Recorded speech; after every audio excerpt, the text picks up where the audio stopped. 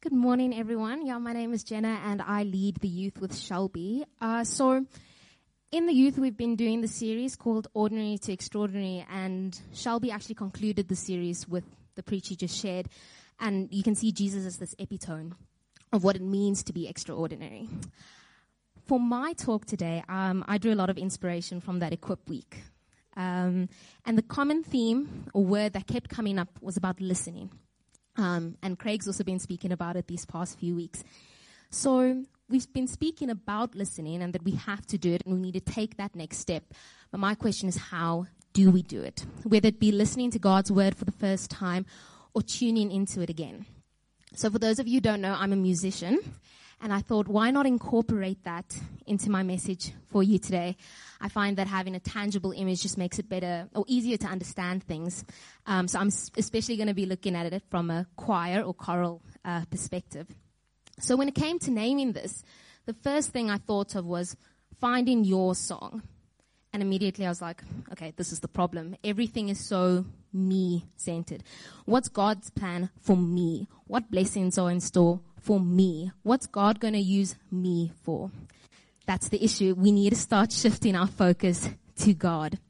So when it comes to singing God's song and that he has placed on our hearts, how do we do this? So it's different for all of us, and there's three main points I'm going to be looking around. So firstly, it's looking at finding his calling. Secondly, how are we able to shift through different seasons while still staying on track with his calling? And then lastly, finding his voice amidst the chaos and the noise. So the first point is looking at finding the melody or God's calling for you. We sang four songs this morning. Each of them had a distinct melody. We could pick up on what they were. We even sang 2 songs with the same name, but they had different melodies. When it comes in choir, when we learn a new song, learn a new melody, first we listen to it, then you learn it, and then you practice it over and over and over and over again. In the same way, when it comes to God's calling and his plan over our life, we have to hear it first. Then we need to start learning it, understanding it, refer to the Bible through prayer, and then practicing it. There's no point in knowing what it is and not implementing it in your life. Now, like life, music also has many mishaps. And I'm going to look at 3 types that can occur both on the stage and in life. Firstly, we have wrong chords. I don't know if you've ever been to a concert and they're playing and all of a sudden you just hear something that doesn't sound right and boom, head snaps to the side. In a similar way, we go through life with so many things happening around us, so many distractions. There's also people accomplishing other things that we're looking everywhere but where we're meant to be looking. And as a result, we can stop singing. We're not following this melody. We're not on this path that God has for us. Secondly, technical difficulties. I know the band can attest to this one. You can practice and prep as much as you want, as much as you can. Get to the day, get to the time, and ESCOM hits and there's load shedding. System doesn't want to work. Everything's gone wrong. At the end of the day, there are things that are out of control. More than that, there are things that shouldn't be in our control because God has control over it. And we need to take comfort in that. And then lastly is wrong notes. Whether it's like in a band setting, someone's singing with you, someone's playing something on the piano, but it's not the note that they should be playing. As a musician, what you do is you start altering your note so it sounds better with theirs. In life, we start altering this plan that God gave us, this perfect plan that he gave us, to better fit with these earthly things. With all 3 that I've mentioned now, the main theme or the common thread is that we need to be so in tune with this melody that God has placed on our hearts that no matter what happens, distractions, technical difficulties, or wrong notes that are playing, we're able to stay true to this course. We don't waver and we don't stop singing. The second thing is looking at adapting to a key change or moving into a new season. So in music, we have different scales, which ultimately means that they each have their own notes, their own tones, specific lengths. In a similar way, we have different seasons in our life, different lengths, different tones. The thing with the key change is, when the key changes, the notes have to change as well. The melody stays the same, but there's slight alterations so that there's no clash. In the same way, when we go into a new season, we have to have the shift of a mindset. See, the thing is, it's easy to want to stay in a current season because it's easy and it's comfortable. We don't want to take that next step into the uncertainty. But we need to remember that in Romans 12 verse 2 it says, "Do not be conformed to this world, but be transformed by the renewal of your mind, that by testing you may discern what is the will of God, what is good and acceptable and perfect." Perhaps you're in a place right now where you feel like nothing fits and everything is going wrong. Perhaps it's a thing of letting go of the past and moving into this new season. So the cool thing about music is that there's always a method behind the madness. When it comes to a key change, there's only certain keys you can go to. And as a musician, I trust that, so I don't worry about it. The same applies to our lives. God is intentional when he came up with all these plans for our lives. He knows exactly why he's doing things. So why are we asking why he's doing the things? When we come to a new season, it's not a thing of, why am I here now, God? It's like, okay, God, I'm here now. You have me. Let's do this. Then the last one is looking at navigating a cluster. Or outside noise. To explain what a cluster is, that's ultimately just playing a lot of notes at the same time. To an unrefined ear, it sounds chaotic, but if you listen and listen and listen, it does become beautiful. To better explain it, I don't know if you've ever walked into a room and everyone's just having conversations amongst themselves, and you try to tune into just one conversation. It's quite challenging. So in the sake of this metaphor that I'm sharing with us, we can see all these notes as many different voices that we encounter. Firstly, there's God's plan. This is the note, this is the voice, this is the word that we're trying to focus on. This is the main focus. Then there's our plan. So there's two forms, or two notes if you want to look at it like that. Firstly, sometimes unconsciously we're trying to pursue our own ambitions. We're straying off God's note, we're adding our own note there, and it upsets the chord. The other one is that sometimes we're just spending so much time asking, God, what must I do? God, what must I do? God, what must I do? That we don't leave enough time for silence, that we actually use our own voice to drown out God's voice. We're not going to hear what he said. I remember in grade 1, we learned that our teacher took a whiteboard marker on the whiteboard and she wrote the word listen. And then she took out the letters and rearranged it to make the word silent. You cannot listen without there being silence. Then there's Satan's temptations. The enemy is constantly trying to make us stray. And as shall be shared, we need to make sure we are living such lives that Satan won't bother trying to make us stray because it will be ineffective. And then lastly, there's earthly expectations. This can come in the form of trends and idols. And I mean, with all these three, other than God's plan, they come from all directions, and it can become really hard to stay course. So the question is, why is it, or how do we find ourselves in these clusters? Because the noise isn't there all the time.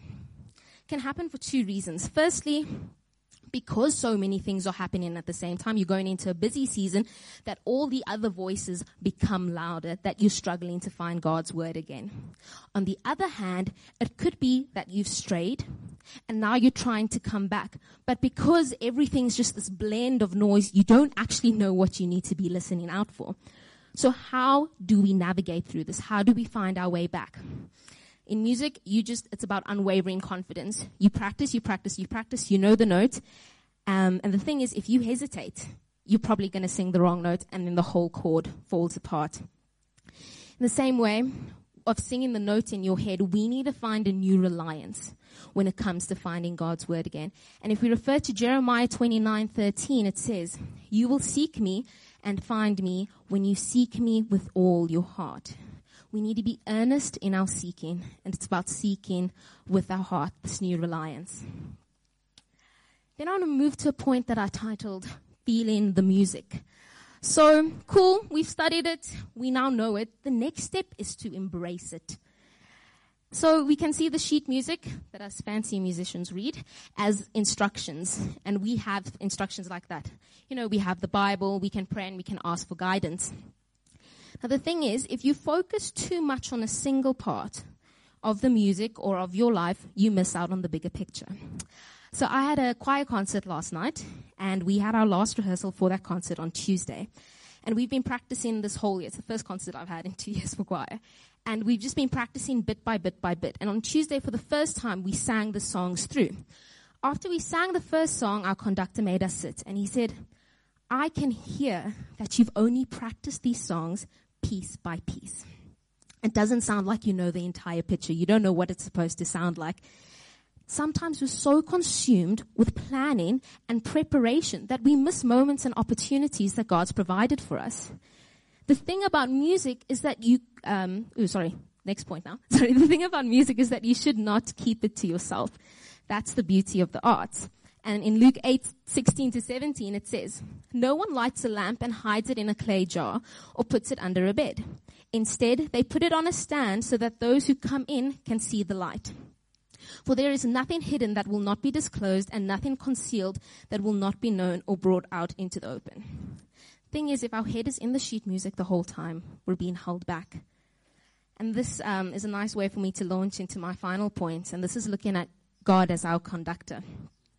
So I made 3 observations, which I found very interesting, because I've been in choirs and orchestras for so long, but I've never seen this analogy. Firstly, the conductor's the guy who stands in front with a fancy stick and waves it around. So the first thing is that all eyes are on the conductor.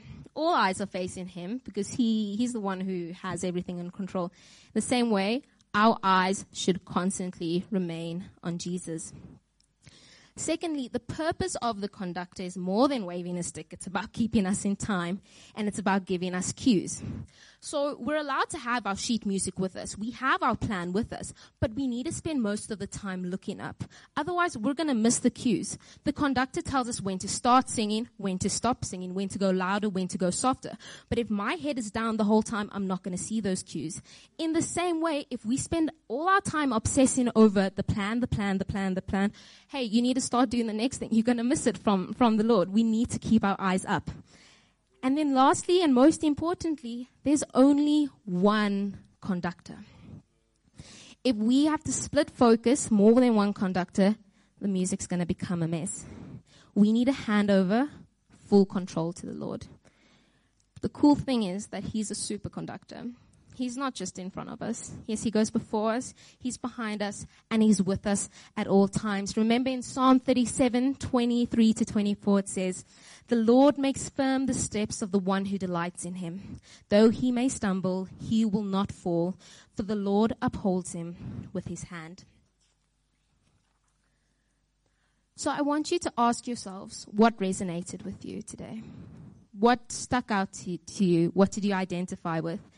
And in the time of reflection, in the time of response, I want you to pray into one of them. Perhaps it's with finding the melody. Is it that you've not heard God's calling, and for this week you're like, I'm going to spend a lot of effort and dedication and intentional time in finding that? Perhaps it's adapting to a key change. Is it that you need strength for an upcoming season? Or do you need guidance to let go of a past season so that you can be in the current one the Lord has over your life? Maybe it has to do with navigating a cluster. Do you need to drown out and ignore the other noise? Or is it that you need to build that confidence so that no matter what happens, you always know what note to sing?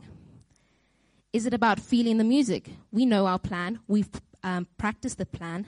Now it's about embracing it. It's about implementing it. It's about showing it to everyone else. Or is it about God as our conductor? Do we need to hand over control?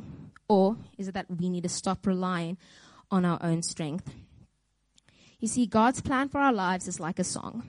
There are many movements, each with their own personalities, challenges or wildernesses, and highlights. Our role is to learn it, play it on repeat, and once we're comfortable singing it, sing it to the world. As songs are written to be heard and appreciated just as our Lord Jesus is.